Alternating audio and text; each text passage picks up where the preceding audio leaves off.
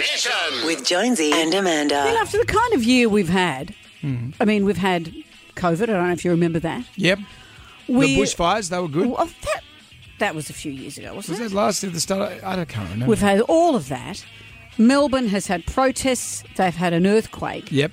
Well, you wouldn't be surprised that some Sydney residents saw a UFO through the night sky the other night. It was depicted on Monday night around 8 p.m, baffling locals in Sydney and the Central Coast. And you go, you know what? Why wouldn't we now have UFOs? Can you come back? We're busy right now. Why do you want to come here now? Yeah. And if you want to put crop circles in my pubes, just go for it, because everything else has happened on my bingo card for 2021. Is that what you call it?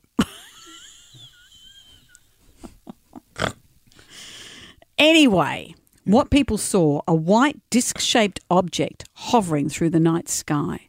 Residents took to social media to share eerie clips of the refractive object, saying, you know, have aliens dropped in to watch the last season of Earth? Imagine that. You should have been here for last season. This is the last one. We're out. But astrophysicist Dr. Brad Tucker has said the sighting, relax people, it's a Chinese rocket. I also had that on my bingo card. It's just a Chinese rocket, the Nothing to Long be March alarmed about. 3B.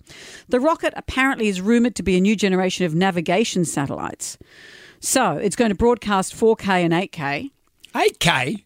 8K. I haven't even got 5K. 8K will see your bones.